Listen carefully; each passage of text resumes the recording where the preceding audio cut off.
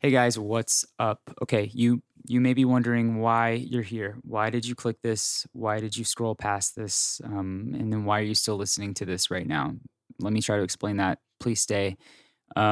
This podcast is a collection of essays and journals and thoughts about the discovery and rediscovery of why we're here. That's what it is. I've been wanting to do this for a really long time. And for a while, I haven't had the guts to do it. But at this point in my life, I feel like it's healthy to let it out. So if you resonate with that, please stay. If you don't, totally fine. You don't have to listen to it. But please restream it and then tell me why you don't like it. And then if you don't know, then just like make sure you restream it again. First story. This weekend, I packed a bag and I left my area of the city, right in the middle of Hollywood and Silver Lake. And I left to take a break. Where did I go? I go to a city in California named Anaheim. And if you know where Anaheim is, you're literally questioning me, why did you choose to run away to Anaheim out of every possible city in California? The only reason anyone goes there is Disneyland. Anyway, picture this. Me in the heart of LA traffic, I'm basically using the brake pedal to drive. People all over me are frustrated, and I'm captivated by the thought of my arrival to the city of Anaheim. Okay. I pull up to the hotel. I check into the front desk. The lady asks me, hey, what brings you to Anaheim? And I say, I don't know. I came to figure that out. And I came to find a break, I guess. So after unpacking my bags, I feel a little hungry. So I go for a walk and I end up in a shopping center named Anaheim Garden Walk. There's like tons of restaurants and these little kiosks selling phone cases and t-shirts and jewelry and all sorts of stuff. Um, it's relatively packed. There's people everywhere with masks and they're eating in these little outdoor seating arrangements for what could very well be the first time since this whole beginning of COVID situation.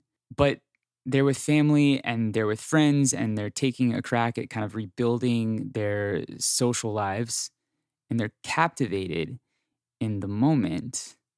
And I'm still trying to understand why I'm here.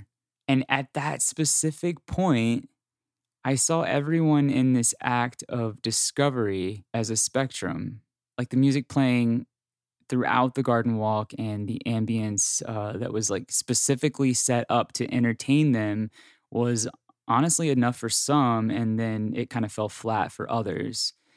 But for me, I was on the second floor of the Garden Walk Shopping Center in Anaheim, California, and I was experiencing this emotion of awe and wonder. And then it hit me.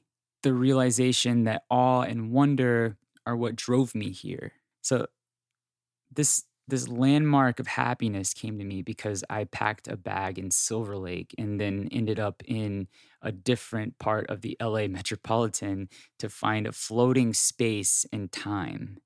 Like, this is such a basic concept, but I think we tend to live so loud that it's hard to give moments like this the credit that they deserve. Like, have you ever worked so hard to accomplish something, and then the second you finally made a breakthrough, you're captivated in a powerful moment? You have no idea what's going to happen next, but you're there and you're humbled. Or like maybe you've experienced a really defeating moment that instantly kind of changed the course of your future. And then you're just kind of hovering. You have no idea if you're going up or if you're going down. You know what I mean? Okay. It's all the same. Whether you leave a city to search for something or you're just kind of caught in this limbo, it's those moments of awe and wonder that I truly believe drive us through that spectrum. The concept of awe is a little bit different than the concept of wonder. I see with awe, I think that you can kind of be afraid and a little surprised and still be so in the moment. It fully, I think, acknowledges every single emotion and it embodies it.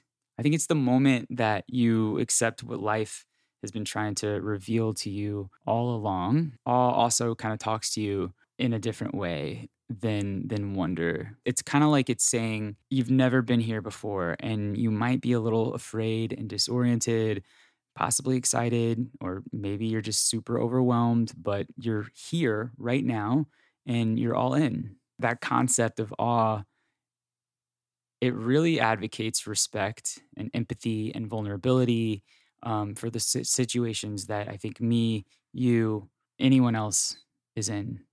And then this concept of wonder keeps the person moving. But okay, so rewind to March 2017.